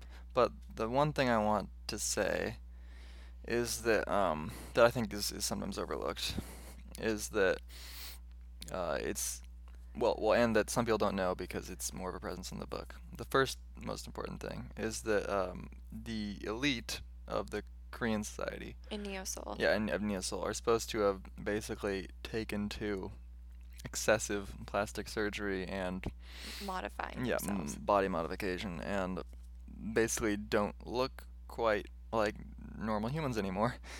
And that is what a lot of our people who theoretically are in Yellowface are actually looking like. I mean, there's a reason why that's Jim Sturgis and Hugh Hugo Grant Weaving and Hugh Hugo- Grant in And particular, James Darcy, yeah. and James Darcy are various white guys who are playing Koreans technically.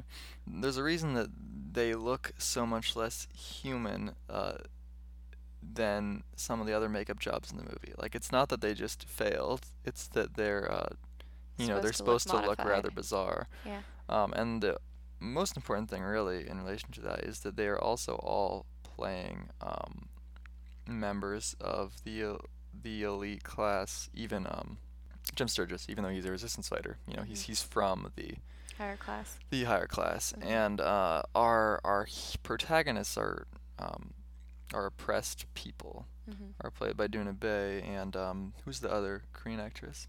Do you know? Oh, let me look. I think it is. You can look into that, but Oh, I do not know how to pronounce her name. well, don't worry about it right now. I'm so sorry in advance. But she's the other important clone, and both of our clones our workers are played by actual Koreans. They don't have any Any of them, any yeah. makeup or prosthetics or anything. Yeah.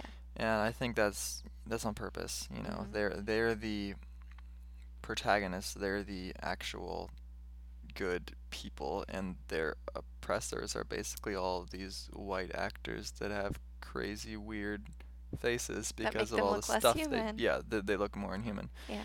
And I think just it's clearly on purpose if you know anything about the Wachowskis for one, but that makes it clearly have a pointed reason for being there basically. Yeah. I mean, you could Whether or say not it's right or wrong is up to you. well, I think essentially you could say it's right or wrong, but the thing that's incorrect is to suggest that like It the came from. Wachowskis were scared of blackface, but they thought we can do this. This will be fine. It's like that's not the reason, you know. It's because they thought this is a way we can do this that also plays with our multiple actors switching thing. And also is a little bit more faithful Yeah. to the book. And there's no reason to do it in any other story. Why would you, you know, Mhm. why would you do that? They already have plenty of actors to fill those roles. Mhm. There's no reason to do it unless there's a point to it. Mhm. Yes, I can see why the controversy is there. I think they did also make a point of saying, hey, we do have a bunch of, like, all the actors are playing all different races. Yeah. It's not like we're having particular actors of one race play another race. And I don't know. They're. And I don't know if people really talk about it much anymore. Yeah. Because to be honest, a lot of people I've seen talk about that talked about it like when the trailer came out and they hadn't actually seen the movie yet anyway. Yeah. It's obviously a bit different with context, Mhm. but makeup and prosthetics, it all looks very good. Yes. Crazy. Talked about that. Yeah. I was gonna talk about some of the differences, I guess, Yeah, go for it. which is relevant too, especially Neo Soul. Mm.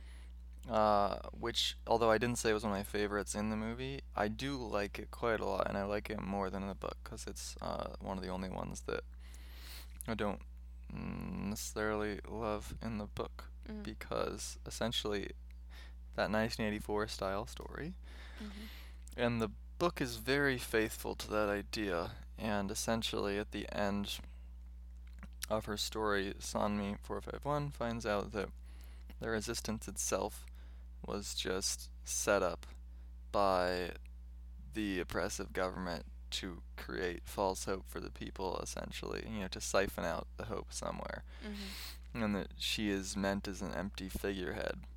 I do think it's meant to leave you with a bit of a feeling of she may have still had some sort of effect inadvertently, even if that's not what they were going for. Mhm. But the overall feeling is definitely much more like even when you try to fight back against It these doesn't people, matter. Yeah. they'll still shut you down, which Yeah. obviously fits more in a way into the then we go to the next story and everything is bad Right.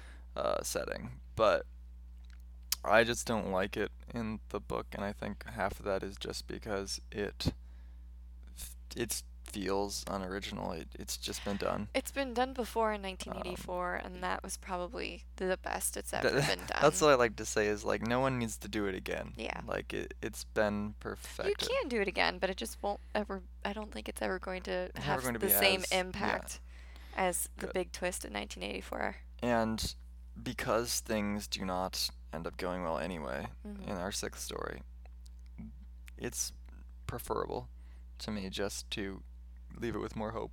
Mhm.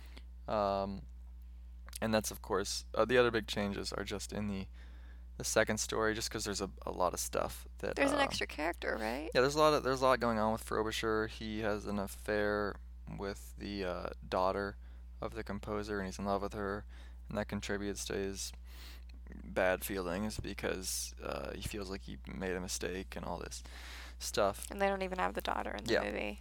Not for time or for whatever reason. I think that they felt it would center the story more to have less characters, and probably felt it would center the story more to make it more about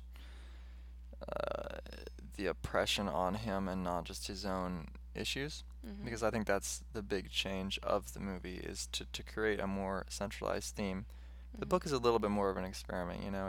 It's this the theme I guess is more about what Dr. Henry Goose says about the strong and the weak, and them preying on them.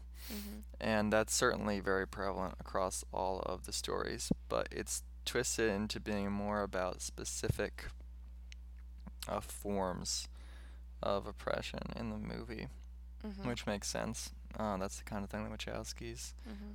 have made all their movies about, in a way. Mhm. I think we can say all of them. We talked about that before. Yeah, Yeah, all of them. it's there. It's definitely there. You can It's read always it. present. Yeah. And It's a little bit more prevalent in some than others. the story, it's nicely subtly done with Frobisher, because it's not like the story is twisted into a way where they're saying it's actually, oh, he's gay and that makes things difficult, so he commits suicide. That's Mm. not the story. Yeah. But removing the daughter just makes it more about that, I It's guess, streamlined it a little more. Yeah.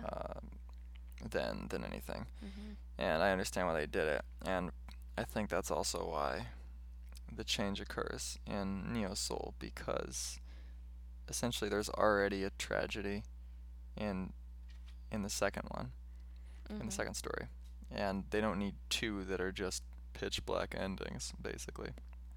That's relevant too to the pacing of the movie, because in Mhm. the book, since it goes backwards at the end, you get this rather depressing ending to Sonmi 451s.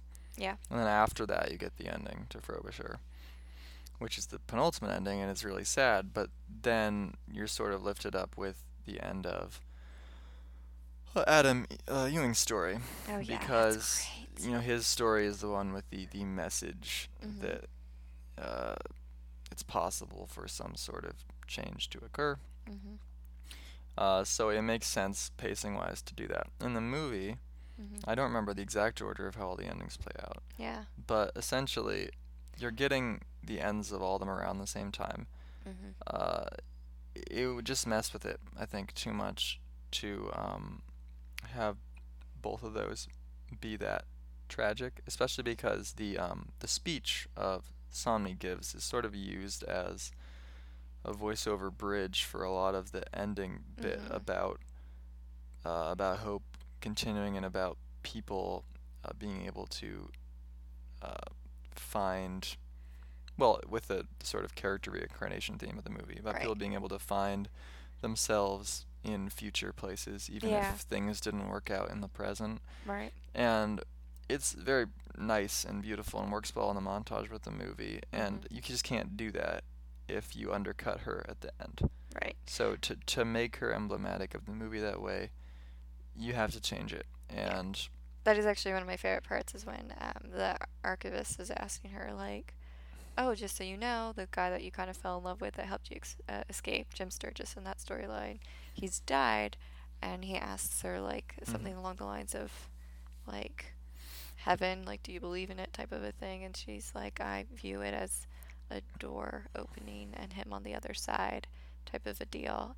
And it's beautifully shot, because she's explaining it, and it's literally voicing over the moment where, in the Pacific Islands storyline, the very first story, it's him coming home to his wife, and his wife has been cast as Duna Bay. So they kind of kept them as a couple throughout the storyline Yeah. whenever they could. They're even, I believe, a couple in the San Francisco storyline.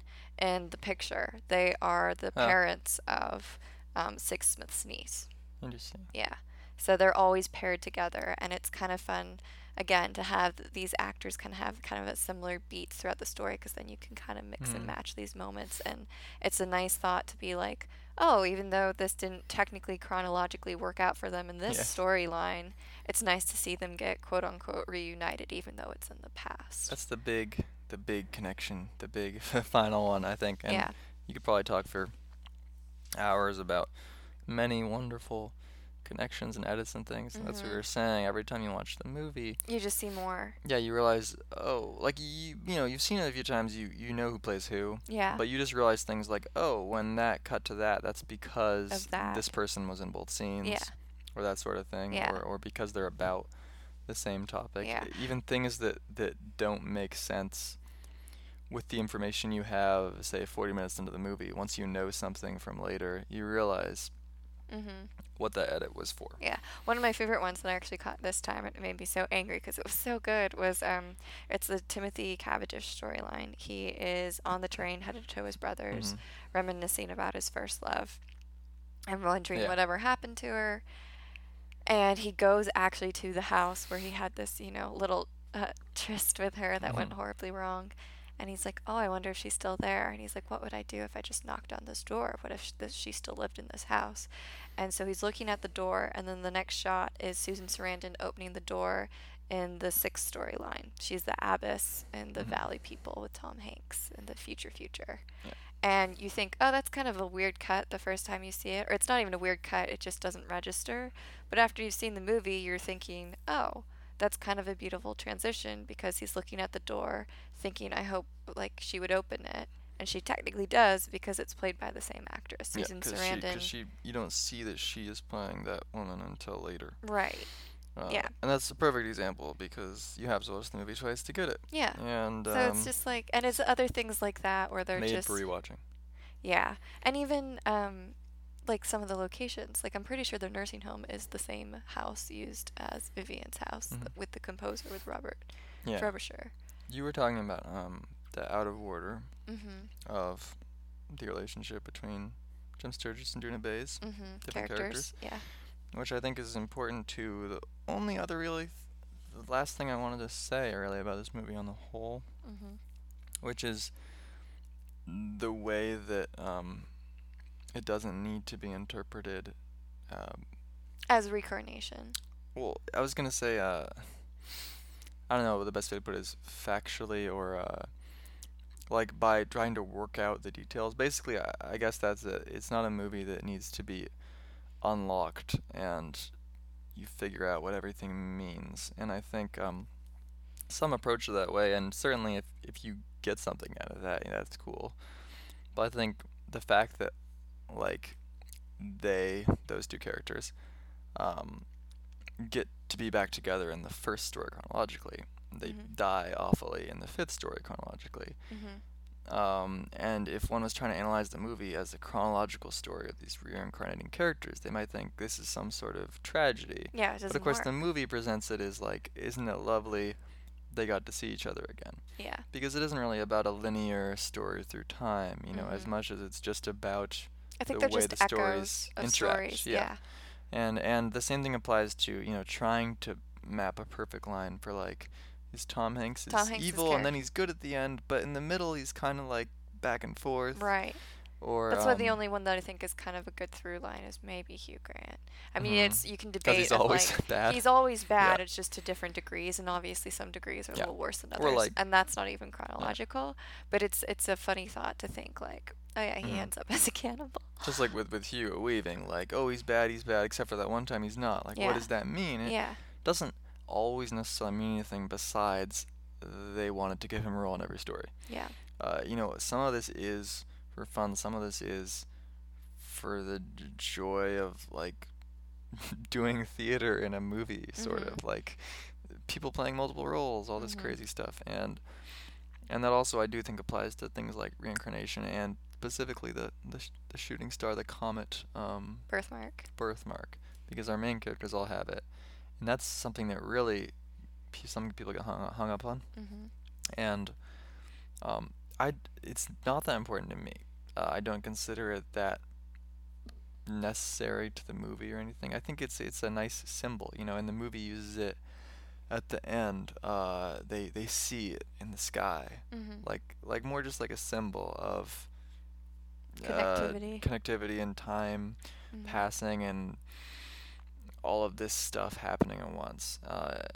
I don't think that needs to mean that this is the same person Yeah. reincarnated or anything like that. I and think it's just a good visual indicator of, and again, you can interpret this any way you want, but for Yeah. me personally, I also always thought of it as like, oh, this is a marker of who's the main character in the story. Because they're the ones that think always have this it. is a marker of a person who's going to affect change into Yeah. this world, Yeah. whatever that may mean. Because And if you take it a little bit more literally, like, oh, this is a reincarnation of just one person through Mhm. multiple people, multiple storylines, and it's a birthmark. I know some people get hung up on the idea of like Duna Bay's character, Somni 451. She has it. She receives the mark when her collar gets taken off. like it's kind of an after effect of the collar I coming always off. thought it was under there, but she couldn't see it until they took it off. Oh, it might be that too. I don't know, but I always thought, it's like a welding thing. They got I was it trying to off. remember all of them last time we talked about this. I Yeah. never can. Um, I know that you see Frobisher's right away. Yeah. It's like on his thigh, butt, something. Yeah. And there's that one that gets revealed under the collar. Right. You don't see Tom Hanks in the last stories until he has shaved his head. Because he's old now. And he got injured, I think. Yeah. And so you see that it was under his hair all along. Yeah. Do you remember Louisa? Luisa's has it is on on her shoulder. Yeah. Adam in the Pacific Islands, I think it's got to be like near his, like on his torso somewhere. Yeah, you must see it when he's sick. When he's sick, yeah. But I can't place Timothy Cavendish at all. I don't know where his is. But He does have it though. thing that's worth I noting. think it's on his leg. Maybe. Yeah. The thing Because that's he worth goes to the noting bathroom. is that in the book, Mm. Tom Hanks in the sixth story doesn't even have the tattoo. Oh, really? Halle Berry does. Oh, Or interesting. I should say whatever her character's name is. Birthmark, yeah. Marinem. Yeah. Mhm. And he's still he's still the viewpoint character. Right. But it's just in the book, it's not as important that our protagonist is the one with the birthmark or something. Right. It's almost just more of a symbol of, something's happening. This Mhm. story is connected to the other stories, like we were Right. saying. Or maybe she is the main character, and we're just seeing her through him. Yeah. Actually, I should have said that before. I also really like Halle Berry in the last story, She's really good in it. They and I both think are. she is notably different, than as Louisa Ray. Yeah. Um, They're Yeah, all they're very great good. together in that one because they get to be together a little bit in Louisa Ray because Tom Hanks Yeah, shows they have the up. best scenes together. But they spend pretty much all of the last story together, and they do great. Yeah. Yeah, this is a tricky movie. It's a very difficult movie. I still Um, don't know how it got made, but I'm so happy it did. And it is Obviously the- exciting because you get, like we said, they directed it with Tom, and Yes. he will be directing a lot of Sense8 episodes for them in the future, and you will get Duna Bay in Sense8 as Yes, well. and Tom also was one of the composers. There are like 3 or maybe even 4 composers that work together, and I can't say all of them. Yeah. But yeah, he was involved, and he does the music as well Mhm. for Sense8. So pretty consistent Yeah, you've collaborators got some MVPs. from now on. I should also note, because I think we did mention it in V for Vendetta, the reason why they did Cloud Atlas is because they saw Natalie Portman reading it on set in her downtime for V for Vendetta, and they asked her about it, and then they actually thanked her in the credits for Yes, this and movie. we know, I believe that they wanted They her wanted her as originally. Somni Yes, 451. which would have totally torched my whole Speech theory about- of upper and lower class Koreans versus white people thing. Yes, but because I think she was pregnant and she couldn't do it, Mm, but I could be wrong on that. But either way, she had to turn it down. yeah. But I mean, they that still wouldn't have thanked been her. right, I don't think. No. Like, They do want to keep working with her because the next one we're talking about, they wanted her in Jupiter Ascending as well. They Hmm. wanted her as Jupiter. oh. Yeah. Well, it's very logical when you think about it, why they would have thought of her for Somni. Yeah. Because, like, in V for Vendetta, she is It's a playing... very similar Yeah, character a woman arc who yeah. learns the truth of corruption and and decides stands to up do against something it. about it. Yeah. But realistically, like, that, that should be a Korean rule. Yes, absolutely. I think, and plus they And got Duna Bay is Duna great, Bay, yeah. and she's amazing, and I love her, and I'm so excited that they continue to work together in Sense8 because she's amazing in that. So, So yes, this is, I think, clearly the most ambitious Wachowski movie. hands down. It helps that they have a book to work from, but Yeah. some would say that made it harder because Mm. it was considered unadaptable. Mm-hmm. Oh, we could also say that author David Mitchell Yes. quite liked the movie Yes. to the extent that he ended up helping out a little bit on Sense8 as well. He actually has a cameo. Yes, and he appears in it. Well, he has a cameo in Cloud Atlas as well. Oh, does He's he? one of the freedom fighters in Neo Soul. I had to look that up because I can't Well, tell. If you can find him, Yeah, you viewers. were better than us. I have not. Yeah. But he is very obvious in Sense8 because they basically devote a whole scene to talking about how he is cool, Yes. which is It's a little in season blatant. 2. Yeah, That's but great. Yeah, we should also note that, yes, he liked the movie, but he specifically was very happy with the casting of Tom Hanks, Halle Berry, and Jim Broadbent to the point where he said, like, he doesn't really know how he pictured the characters prior to it. Interesting. Yeah, he's just super happy with it, which Especially is because I forgot that was one other thing I was gonna say Mhm. when you're talking about how Jim Broadbent is the older character, yes. and the other's younger because Tom Hanks is obviously not that young, and in the book, Mm. Zachary in the last story, his character is I think like 16, Oh, really? but in the movie they just made him Tom They're Hanks like, yep, instead, it's gonna be Tom Hanks' age. Yeah. That's really funny. which is also interesting, of course, because I think from memory, I'm Mm. assuming, there isn't really a romance element, which there's definitely a little more of in the movie between Tom Hanks and Halle Berry, Yeah. because they're like, you know, Like closer extend in age. past, yeah. As opposed to Mr. 16-year-old Zachary in the book. Mm. That's funny. But that also just ties into the fact that they added that framing device of old Tom Hanks, which I guess is the other difference I didn't mention Mhm. before, but which I do like. It rounds it out. I think, to be honest, it plays a large part in possibly putting some people off the movie because you start immediately with Tom Hanks Speaking old, that true talking, true. yeah, talking in the Yeah. true language, and that is a bold thing to start with. But with some time to reflect, it's nice just because, as you said, and I know from reading it, the book does end with a Ewing story, With and the multitude of drops yeah, line, and which they is they fucking still great. include that at the end. It just doesn't land as well in a movie as the very end. I think it's nice to end the movie with this epilogue of There's Earth right there. a chronological epilogue Yeah. of this is how We've things ended up. might be. Yeah. Instead of just a thematic point. I'm not saying you couldn't do it, but I like the way they did do it. hmm So, I also don't know how to. Oh, I should note very quickly. Again, we briefly touched on this since this is, obviously Wachowski watched, but they did not direct it alone. yeah. This is, I think, like one of the few movies where 3 directors all got credited. Because, you have like some directors do like uncredited work. Oh yeah. And it's mainly just like one main director. All 3 of them get credit. And I believe that the Wachowskis are mainly responsible for the first story, which is the Pacific Islands, and then the Okay. 2 futuristic Yeah. ones. And then Tom is in charge of like Timothy Cavendish, Louisa Ray, and the Yeah. Robert Frobisher That's what they say, and I think it's probably sort of true, more true than it is in Sense8, Yeah. where people talked about how supposedly different directors one. handle different cities and locations Yeah. in Sense8, and yet when they talked about it, they kind of said, well, like, They all do in it. a way, we were all involved. Well, that's also with Cloud Atlas is like Yeah. those are the ones they kind of did the most on, but they said that like if they were in the same location, all 3 of them would work together. Yeah. I mean, I think that it's not that difficult to credit 3 directors. It's just that obviously it's a very People unusual don't, thing. I have yeah. heard though that there are actually pretty strict rules, and like it's extremely hard to credit more than one writer. Like yes. you don't even let you do that really, It's unless you're like a team. it's one of those things where you have to get credit for if you originally wrote the characters, even if you didn't write a single thing for the sequel, you have to get a writing credit for Mhm. it.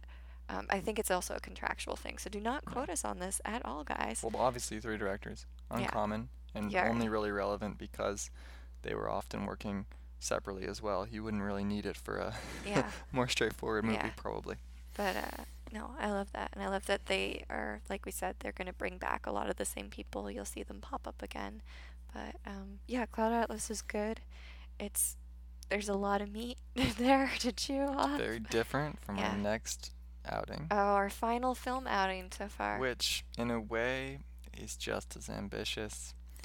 It's just that it's like squished into a smaller frame. I would also argue, and this will go more into that discussion, that the 2 leads are not in the same movie as everybody else. Yes. So, but this one it's great. Check it out. Give it a chance. You don't have to like it, but like what you said earlier about Robert Ebert's Roger. review, even if there's a slim chance that you might like some part of it, we think you're really going to like it. So, and hopefully you've already seen it. Otherwise, this was like almost 2 hours of your time that will not make a lot of sense, though we did spoil quite a few things. So there you go. Is there any other last minute things before we wrap up? I don't know. I don't really think like so. it. I think it's great. I think it's very ambitious and impressive that they're able to pull it off, or at least execute it. I know some people would argue they don't pull it off, but I think they should do. have gotten editing awards. It should have got makeup and costuming awards. Also score, to be honest. Yeah, the score. I mean, the score is really good, guys. Listen to the score. If you feel like crying, listen to that score, because it'll make you cry harder. So It's good for working. yeah, it's great. Anyway, should we sign off? Yes. All right. This has been Vicky In Camden. and Grumpy Octopus Productions, Wachowski Watch. That was Cloud Atlas, and we will talk to you guys soon. Goodbye. Bye. If you guys liked our show, please let us know. You can rate and review us on Apple Podcast, and also feel free to contact us on our main website. That one is grumpyoctopusproductions.com. That'll link you up to all of our social media. You can follow us on Twitter and or like us on Facebook, and you can reach out to us at our email account. That is grumpyoctopusproductions@gmail.com. I think we're sensing a bit of a trend here. Also on the website, you guys can check out all of our episode and production notes and fun little extras as well. So, as always, thanks for listening, loyal listeners. Alrighty, signing off.